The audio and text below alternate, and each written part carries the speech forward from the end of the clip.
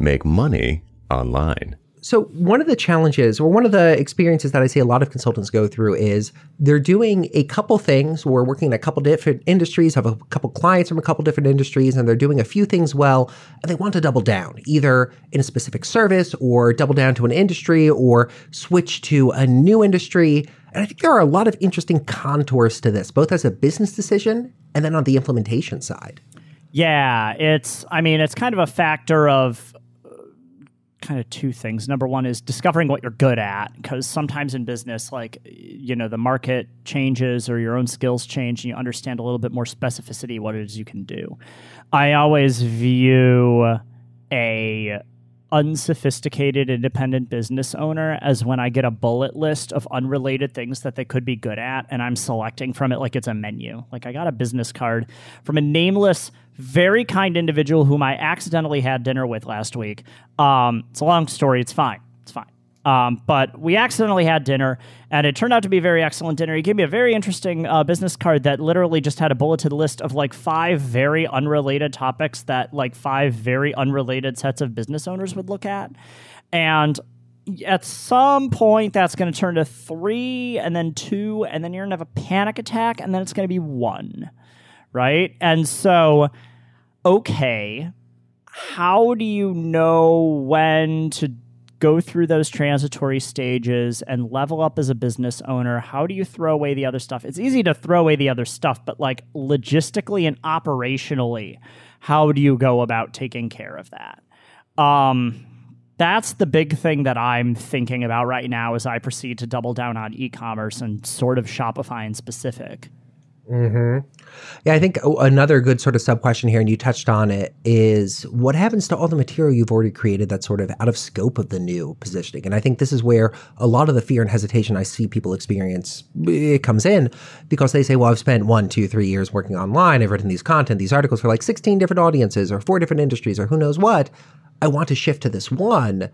But what about everything I've created in the past? And it's like a sunk cost fallacy for the time invested. And I often recommend keep the content up if it's getting you traffic, or do the minimum necessary to make it applicable to the new audience. It doesn't need to be A+ content. It could drop from B grade content to C grade content, but it's still content that talks to your audience.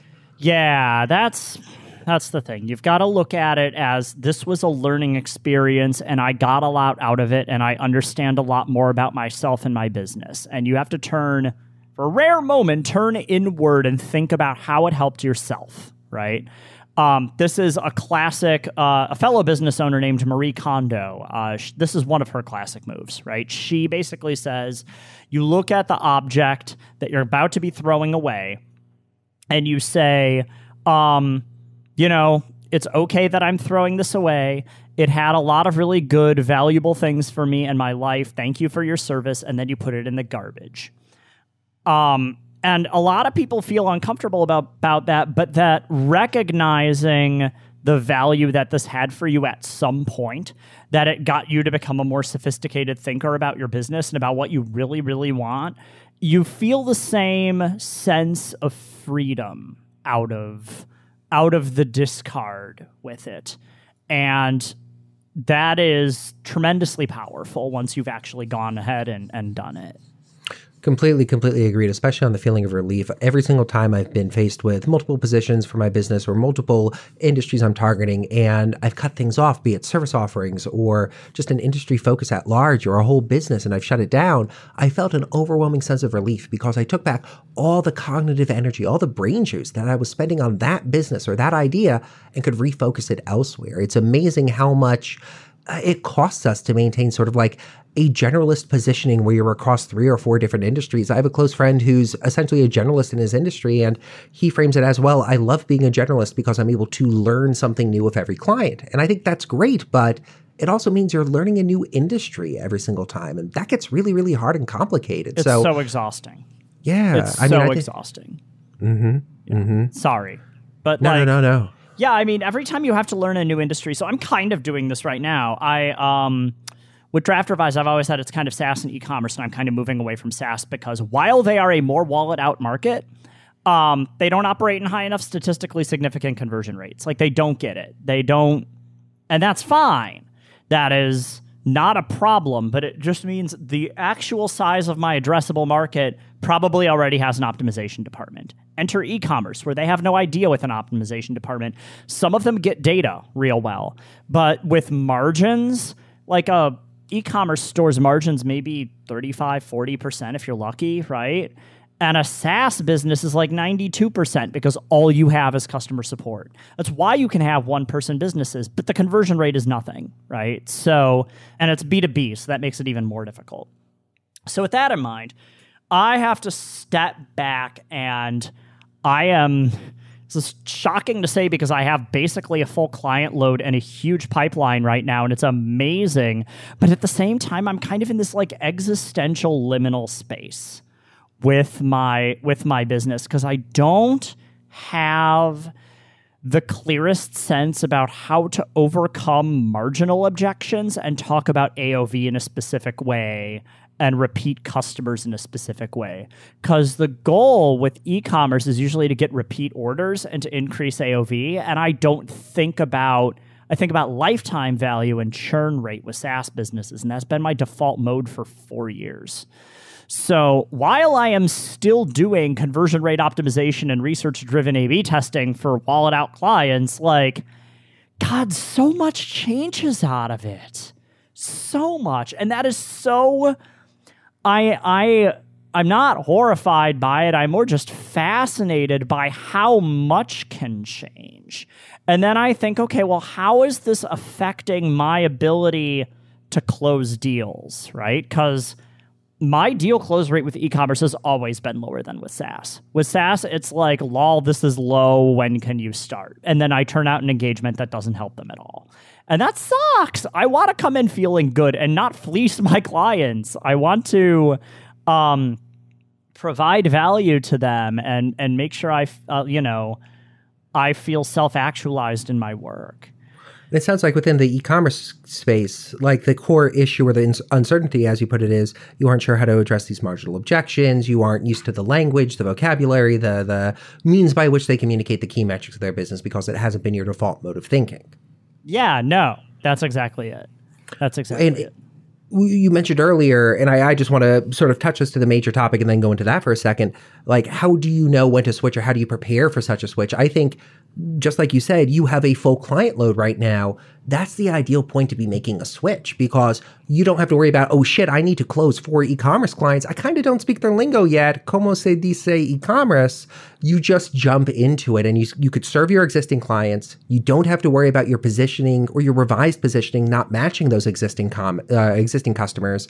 And at the same time, work on learning the lingo, work on learning the different aspects of the e-commerce market so you're able to better serve them. But in terms of like quantifiable or qualitative criteria to look at for somebody considering making a switch or doubling down, one thing that has always been useful for me is fill up on people who want to work with me, even if they don't match my future positioning or the positioning I'm moving to. And that sort of future-proofs my income. Hey, great, I know I have 4 clients on retainer. I know I have these projects in the pipeline. Meanwhile, I'm working on my new positioning, either learning the market, learning my messaging, revising my messaging, marketing to my customers or something else. But I don't have to be worried about a famine suddenly trapping me because preemptively I've built up my client roster. So it's super easy to say this, right? But what happens when you have a full client roster and a really nice bank account and you start to feel real good about your business? Are you in the right mindset to be making this switch, Kai? I think emoji. I mean, I think that yes, you are. I mean, that's the ideal position. I don't think anybody is ever really in the ideal mindset, just from the people I've worked with coaching or the people I've been in masterminds with. Every positioning change sort of takes you unaware or by shock or in a sort of surprise fashion, and you never feel completely prepared for it because you're exploring the unknown. You're moving into a new industry. So that describes the ideal position: good bank account, full client roster, but you'll never feel 100% confident, no matter even if you had $1 billion in the bank. It would still be like, is this the right decision to make? I don't know. There's going to be that fear and uncertainty. Yeah, I think the reason I was asking that highly baiting question is, at least for me, when my client pipeline is completely full, it is exactly the right time for me to be making this switch, but it's also the last thing I'm thinking about. Because I'm usually just thinking about fulfilling my client work, or I'm thinking about how great my business is and how wonderful everything is because I actually succeeded at making money online. And I don't... You have to get past that. That is the thing. When you work from a position of abundance, that is exactly the time to be doing crazy stuff. And I think it really speaks to the need to be aggressively and assertively scheduling work on business time into your calendar each week, because that gives you the freedom and flexibility to make business changes like this. If you know you have, say, 4 hours blocked out in 2-hour chunks on Wednesday and Friday, okay, great. Over the next month, you have 4 hours per week you could devote to working on this change, learning these things. If you haven't scheduled time out like that to treat your business like a client project, to work on your business, you're going to be missing out on so much because it's going to be helter-skelter, it's going to be frantic. You're never really going to have the time or attention you really need. Yeah, that's the big thing is, like, working on your business, you're right. Like, it doesn't take a break, right? It shouldn't take a break. Even when things are going well, there's another level. And I know you're probably thinking, but Nick D, I'm doing great and I'm only one person. There is another level even when you're only one person, right? Paul Jarvis and I and a lot of other people talk about the notion of running what they call minimalist businesses. But I'm essentially running a solo business. Look at Alan Weiss. He makes millions every year and he's one guy, right? Like that's, there are more blue sky options than you may necessarily have let on, because there's so much novice shit out there, right? Like, I think this is kind of the real thing, is there's so much, like, here's how you don't starve information, and not very much here's how you thrive information. Right. There's not a lot of information out there for, like, an aggressive, assertive plan for going from 5 figures to 6 figures, 6 figures to low, 6 figures to mid, 6 figures to 7 figures. How do you grow and thrive like that? I know you and I have both expressed that there is a lack of transparent information out there on how to grow from like low to mid 6 figures as an independent consultant. I want nothing more. And if you're listening to this, you can help me on this, because I'm going to admit some vulnerability. I want nothing more than to level up my consultancy such that I am making about $500,000 a year without increasing headcount. If you can help, congratulations, you're my professional coach. That's it. Office@draft.nu. Deadly serious. Because, like, I want that, and I have a very, like, crappy route to get there, right? And I'm on track for probably about 250 every year, but that's good, but I'm concerned about it plateauing and know I'm leaving a lot on the table. And it gets to be this, like, bespoke executional stuff, right? Like, and I feel like the aspects of working on my business are to just kind of plod along. And I want to see what happens if I keep pushing it. Because I pushed it to 250 after feeling comfortable at 135 for a couple of years. And you know what? My job is just as hard as it was when I was making half as much. Now, that's interesting to me. Yes. No, I think you nailed it. And as you grow your business, as you hit those new income levels, it's not necessarily consistent harder work. It's a leveling up period and then a plateau in terms of the amount of effort you need to put in. It's not consistently the harder amount to get to that next level and maintain it. It's just a push to get there. And I think that's an important thing to recognize, that like with a positioning shift or doubling down on a specific industry, there is a period of time, let's say 1 to 3 months, where you're going to be spending extra time researching the industry, learning more about it, learning what to sell to these customers, learning what problems they're experiencing, learning what lingo they use, learning what they buy and who they work with and how they work. And after that research is done, A, you're better at it, so you'll be collecting it passively. B, you kind of sort of know how to talk to that industry, and you don't have to spend as much time learning the language as you did before. So you hit a plateau point, but you've grown dramatically. The most valuable thing that I could have possibly done for gaining my fluency in e-commerce was I went to a conference that was all store owners. And it was store owners that are making over $1 million in annual revenue. So they're already successful. They've already leveled up a couple times. And you know what I did at that conference? A very rare thing. You would have been shocked if you had like followed this podcast or like, you know, become my client or something like that. I shut up. I sat there and listened for like 4 days and just asked some questions like, tell me more about that, you know? And I just like wrote down a bunch of things. I paid attention to the talks and I understood what the conversation was.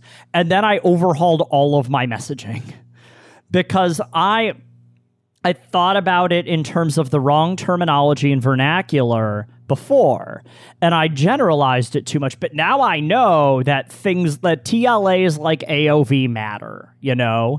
And I learned, and I know that's so dumb if you're an e-commerce provider. You're like, Nick D, why are you even mentioning that? You had to learn it once too, man. Like, and I happened to learn it 2 weeks ago, so thanks. And yeah, that's, you know, I learned a lot about what the phrasing is and what the trade-offs are and what the things that keep people up at night are. And a couple people were like, you were really quiet. I was like, yep, sure was. Bye.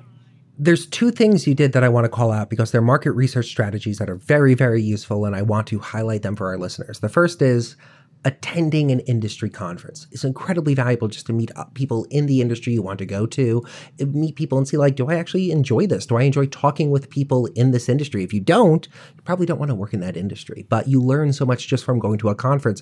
Buying conference videos can also be incredibly valuable because you're able to see what the topics presented on were, what the terms used were, see the presentations themselves, learn so much about the industry just from viewing those conference talks. I think there's a lot that can be gained from that, but actually being feet on the ground at an industry event, speaking with people there, learning more about the industry, learning about the pains and problems that actual, say, store owners are experiencing, that builds your language library. That tells you exactly what people are looking for, what type of consultants they've worked with. They're primed to talk because it's a talk-focused setting. What do you do between conference sessions? Well, the hallway track, you talk with people. So anyone listening who's considering breaking into a new industry or asking the question, how do I learn more about the industry I'm already in? How do I do better market research? I think conferences are an incredibly valuable strategy, either attending them and just speaking with everybody that you can, or buying the conference videos and watching them so you could see what the material presented is. Yeah, and if you live in a big city, like I live in Chicago and I had to fly to Austin for this, you have either access to a lot of conferences in your town, in which case you can literally, if you're me, get on the blue line and go downtown and go to a conference, or you have access to a gigantic international airport that gets you there in one hop.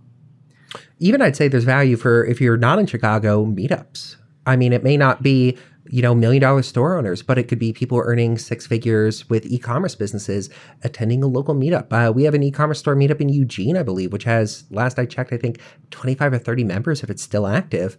And hey, you're able to talk with people in the industry and learn what they have questions about. Plus, if you're looking to break into speaking or looking for some speaking events, meetups love having people say, hey, I'd love to teach your audience something new. It could be a wonderful low pressure way to present new information and test your positioning and test your knowledge of that market against that market itself. Yeah, I agree with that. If you can't go to a conference and you don't want to spend an entire weekend away from your family in your city or whatever, like, go to a meetup, test the waters, and then ask people to go to coffee at the meetup, right? Like, be like, I'm new to this. People love talking to, like, excited new people in their industry. They love sharing this sort of information because when you get, like, old and boring, like, people just take you for granted. And you're not in that position yet, so you can take advantage of it really well.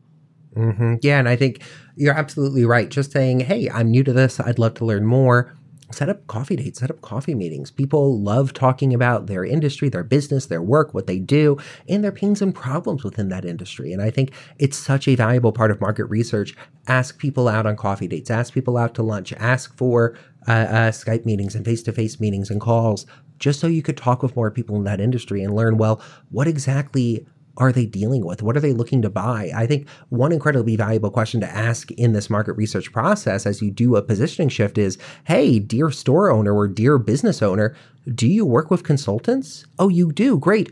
What's the last consultant you hired? What problems do consultants typically help you with? And just in aggregate, figure out, okay, people often hire consultants for high value projects in this industry, or, oh, people really only hire consultants for hands-on tasks in this industry. This is a very valuable question.